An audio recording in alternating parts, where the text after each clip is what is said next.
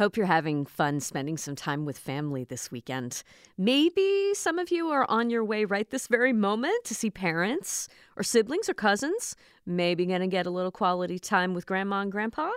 It seems fitting that we bring you this conversation that we had about two Michigan photographers who embarked on a national trip to take photos of America's grandmothers. That's right, everybody's grandmas. This is a rerun, and it's one of our favorites. We hope you enjoy it, too. But if you were to go back and give yourself some advice, what would it be? Or things that were important to you? You have to love your parents. I've always thought my parents came first in my life. I went to school. I didn't graduate, but I went 10 years. What year were you born? I was born in March the 18th in 1933. This is Stateside. I'm April Baer. There's a lot to say about the threats posed to our elders over the past couple of years. Even if your family has been lucky enough to dodge the worst of COVID, I'm guessing you may have had some anxiety about the mimas and omas, jadas and abuelas in your life. The conversations that we have together now seem that much sweeter, don't they? Two Michigan photographers recently spent months scouring the United States, meeting grandmas, and talking to them about their lives and experiences. What was it like as an African-American woman living in Laurel, growing up? Growing up? Yeah. It wasn't all that good. You couldn't go into stores. You had to go out to a restaurant that had a special window where you had to stand now. If it was raining, you still stood there. Some of them, they would let you go in the back door where the cook was back there to get food. It was terrible. What stories would they want to make sure we're told? What kind of advice would they give to us or to their younger selves? John Hanson in Detroit and Joey Schultz in Traverse City have just published an art book based on their project called Grandmothers of America. And it is a treasure trunk. Candid portraits of just about every kind of grandma you can imagine. John, Joey, I know it's kind of personal, but could we start with asking each of you about your grandmothers? Joey, do you want to go first? Yeah, I had a really deep personal spiritual connection to both my grandmothers, and was the reason why this project started, as I was asked what photograph would mean the most to me, and it would be both my grandmothers, mostly because they lived with such grace, and they showed me so much of how to live and how to be and how to handle stress and situations and show love. So my grandmothers were incredible. I've lost both of them, but they still continue to inspire me till today. Can we name them? Yeah, Jane Muldoon and Caroline Schultz. I called them Maga and Mani. How about you, John? What were your grandmas like? So I have a really deep connection to my grandma Tarrant specifically. She was just totally the glue that held that side of my family together. Just a beaming matriarch who held space and cooked and nourished the whole family unit. You know, setting a standard for what love looks like, what family looks like, what a healthy family looks like. So, yeah. How did you two start working together? John, I know you're in Detroit, and Joey, you're in Traverse City.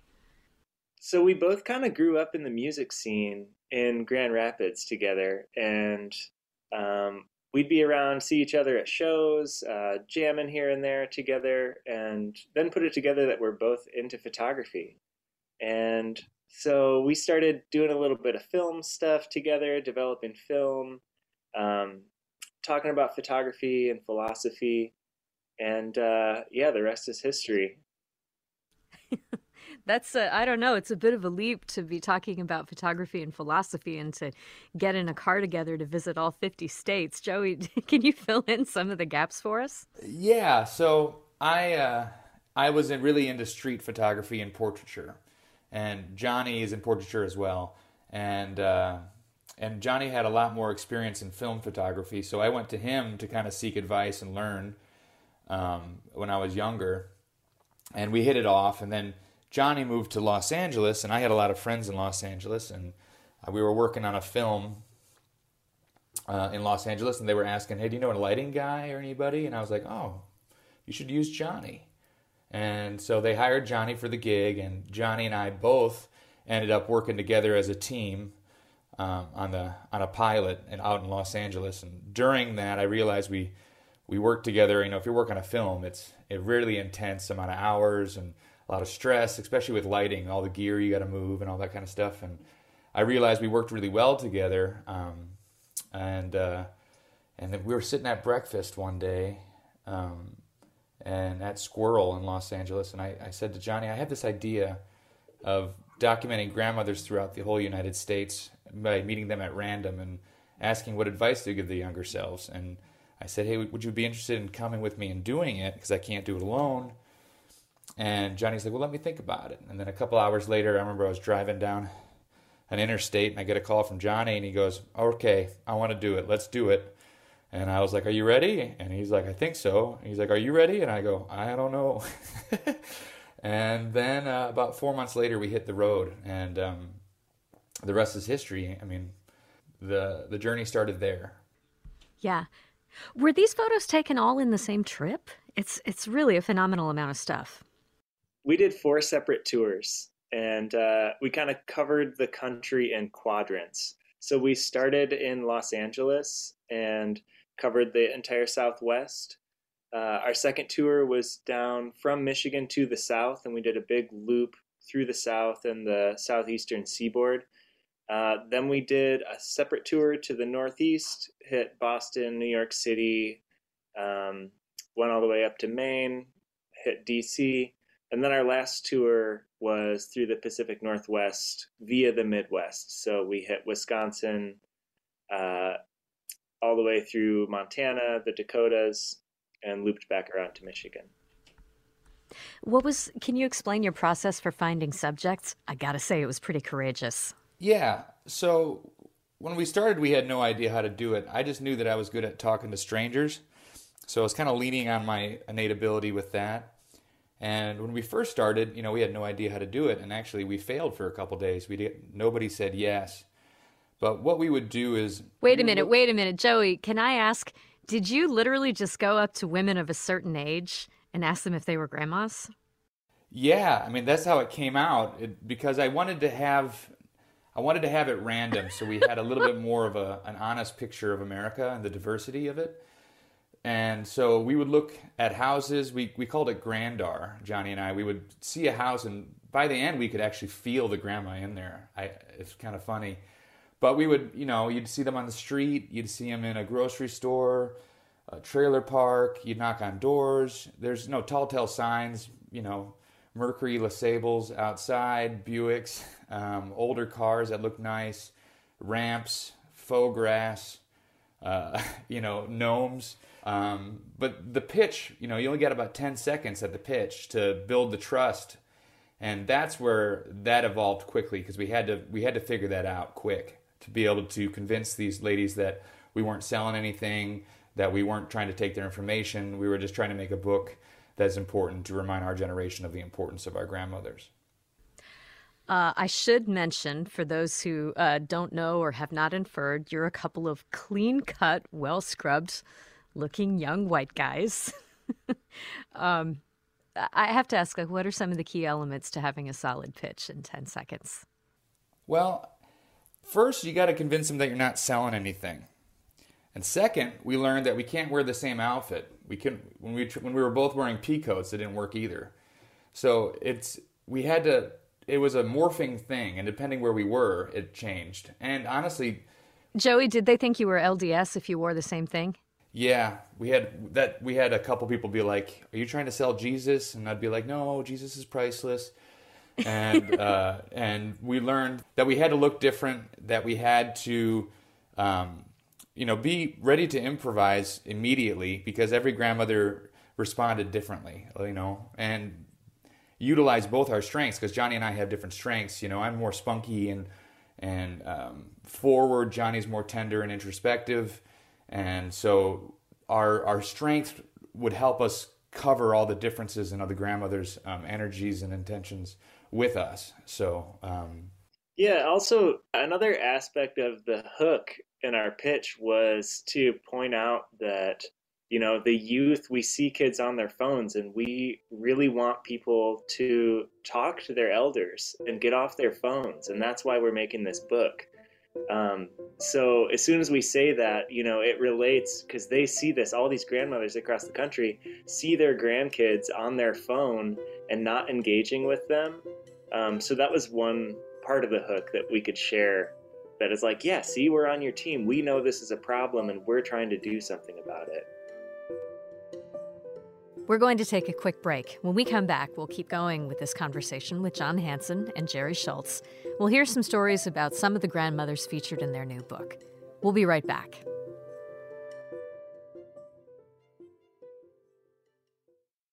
Support for the Stateside podcast comes from Kalamazoo College, offering a personalized education that combines critical thinking, curiosity, and creativity. Committed to preparing students for meaningful careers that make a positive impact on the world. More at kzoo.edu.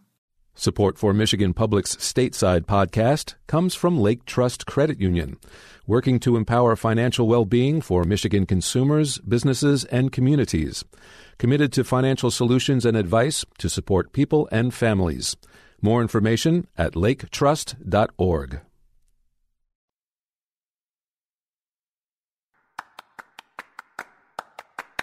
Guys, the portraits in this book are just a feast. I mean, we've got all the grandmas. Grandmas on porches, of course. Grandmas on ranches. Grandmas doing their gardening. Grandmas hanging out in tank tops and camo shorts, in house coats. Their hair is natural or teased up higher under hijab. It's just such a great thing. There's something here that I think will invoke memories for just about anybody. Do you have any favorites between the two of you? Yeah, I mean, there were obviously grandmas that that touched us each individually and together, and some that made different reactions to both of us. And I wouldn't say I have a favorite in any way, but I would say that there were grandmas that I felt a deeper connection to than others. And Shirley Carthright was one of the grandmas in the book that really touched me. Her advice was, don't marry a foreigner. They always want to go back home. And I think I just got out of a very serious relationship with a French woman. And I remember that really hitting home to me, kind of like justifying my breakup in a way. And we talked to her for a long, long time. And we have actually audio recording of her speaking. And I still, to this day, sometimes go back there and listen to it because she has so much introspection and so much insight that I really hold dear. Yeah. John, how about you? I kind of agree with Joey. It's hard to pick a favorite because there were so many amazing people and just unique experiences that we had with each grandmother.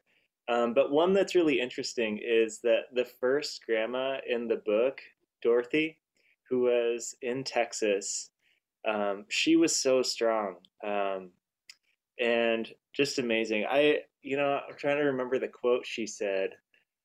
Joey, do you remember that about cancer? Like, I'm not. Yeah, well, she said, a lot of people go to these cancer walks and they're marching because they're survivors. And she goes, I'm not a survivor, I'm thriving. But anyway, Dorothy was so charming. Once we gave her our pitch and took her portrait, she was so moved that she went inside. She said, hold it right there, guys. I'm going to be right back. She came out with a $20 bill and said, this is a donation for you guys. Keep up the good work and carry on. And so that was just kind of a sweet moment that it's like, oh, she really believes in us. She gets it, what we're doing. We're trying to tell these stories, and she really understands and values that. So it's kind of a little Easter egg for that. You can think about that one with the first page of the book. It's hard to say, very, very hard to say, but one of my favorites was Minnie Lou Marshall from Lake, Kansas. Oh. You got her in her pink slippers. Minnie, we went to a nursing home.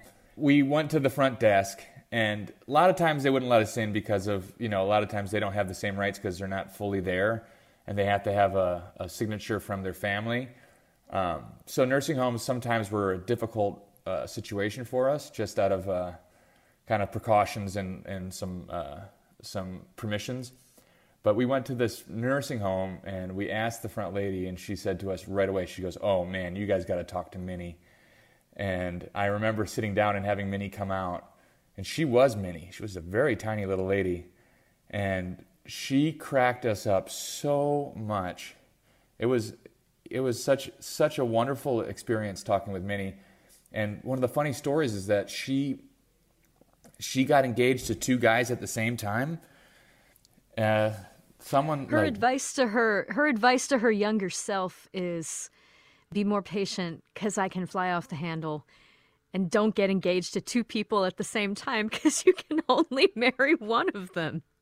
Yeah, and in fact, there was Burgess, the soldier boy, who she ended up marrying, and she had to tell the other guy that she was going to marry Burgess, and they were on a car drive, and when she told the other guy that she was going to marry Burgess, she started crying telling the story, that the other guy left her on the side of the road.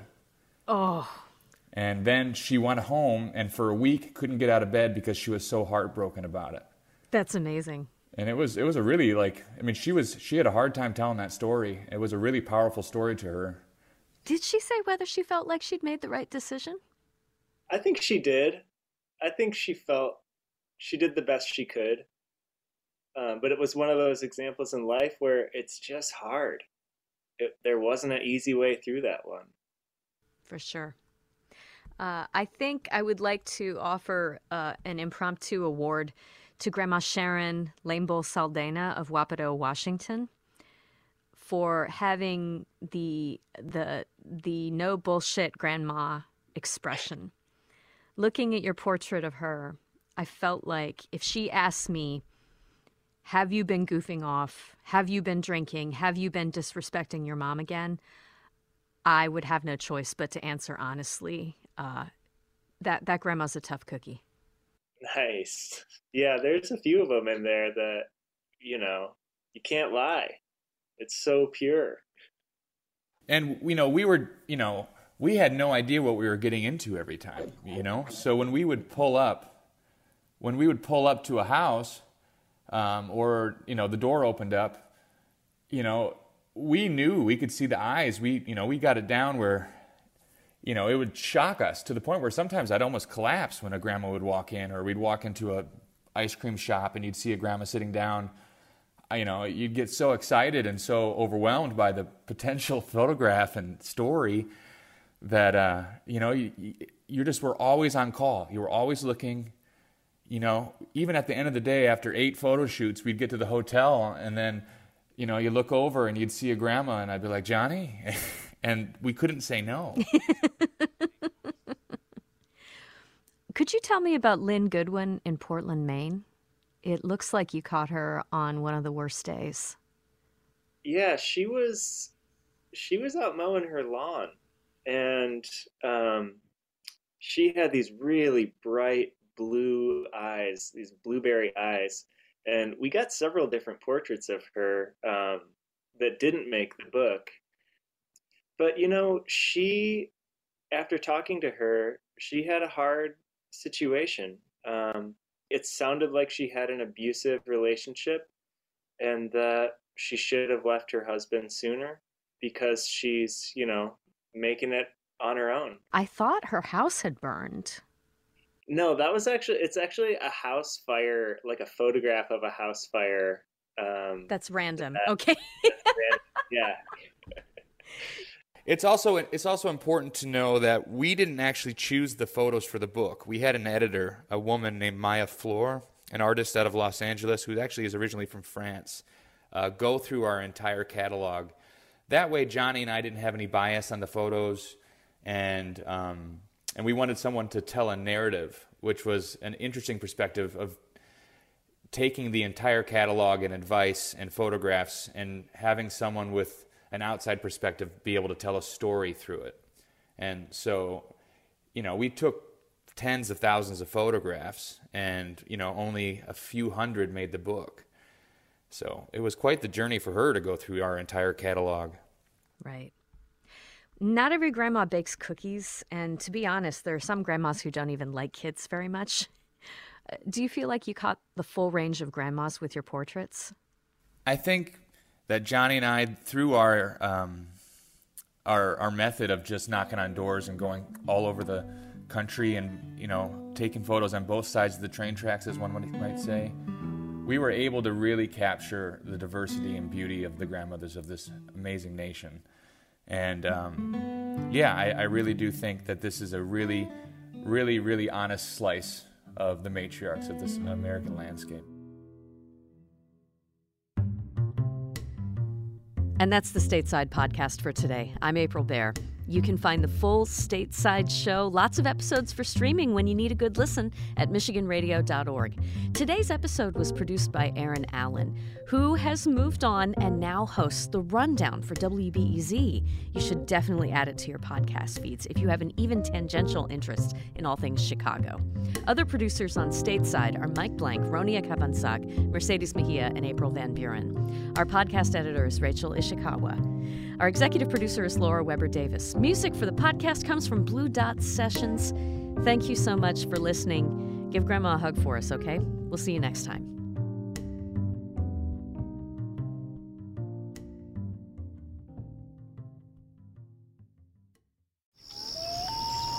Hi, I'm Rebecca Williams. I'm Lester Graham. We've been working on a big project about Great Lakes birds called the Bird Connection. It will look at ducks and trumpeter swans, egrets and herons, and piping plovers.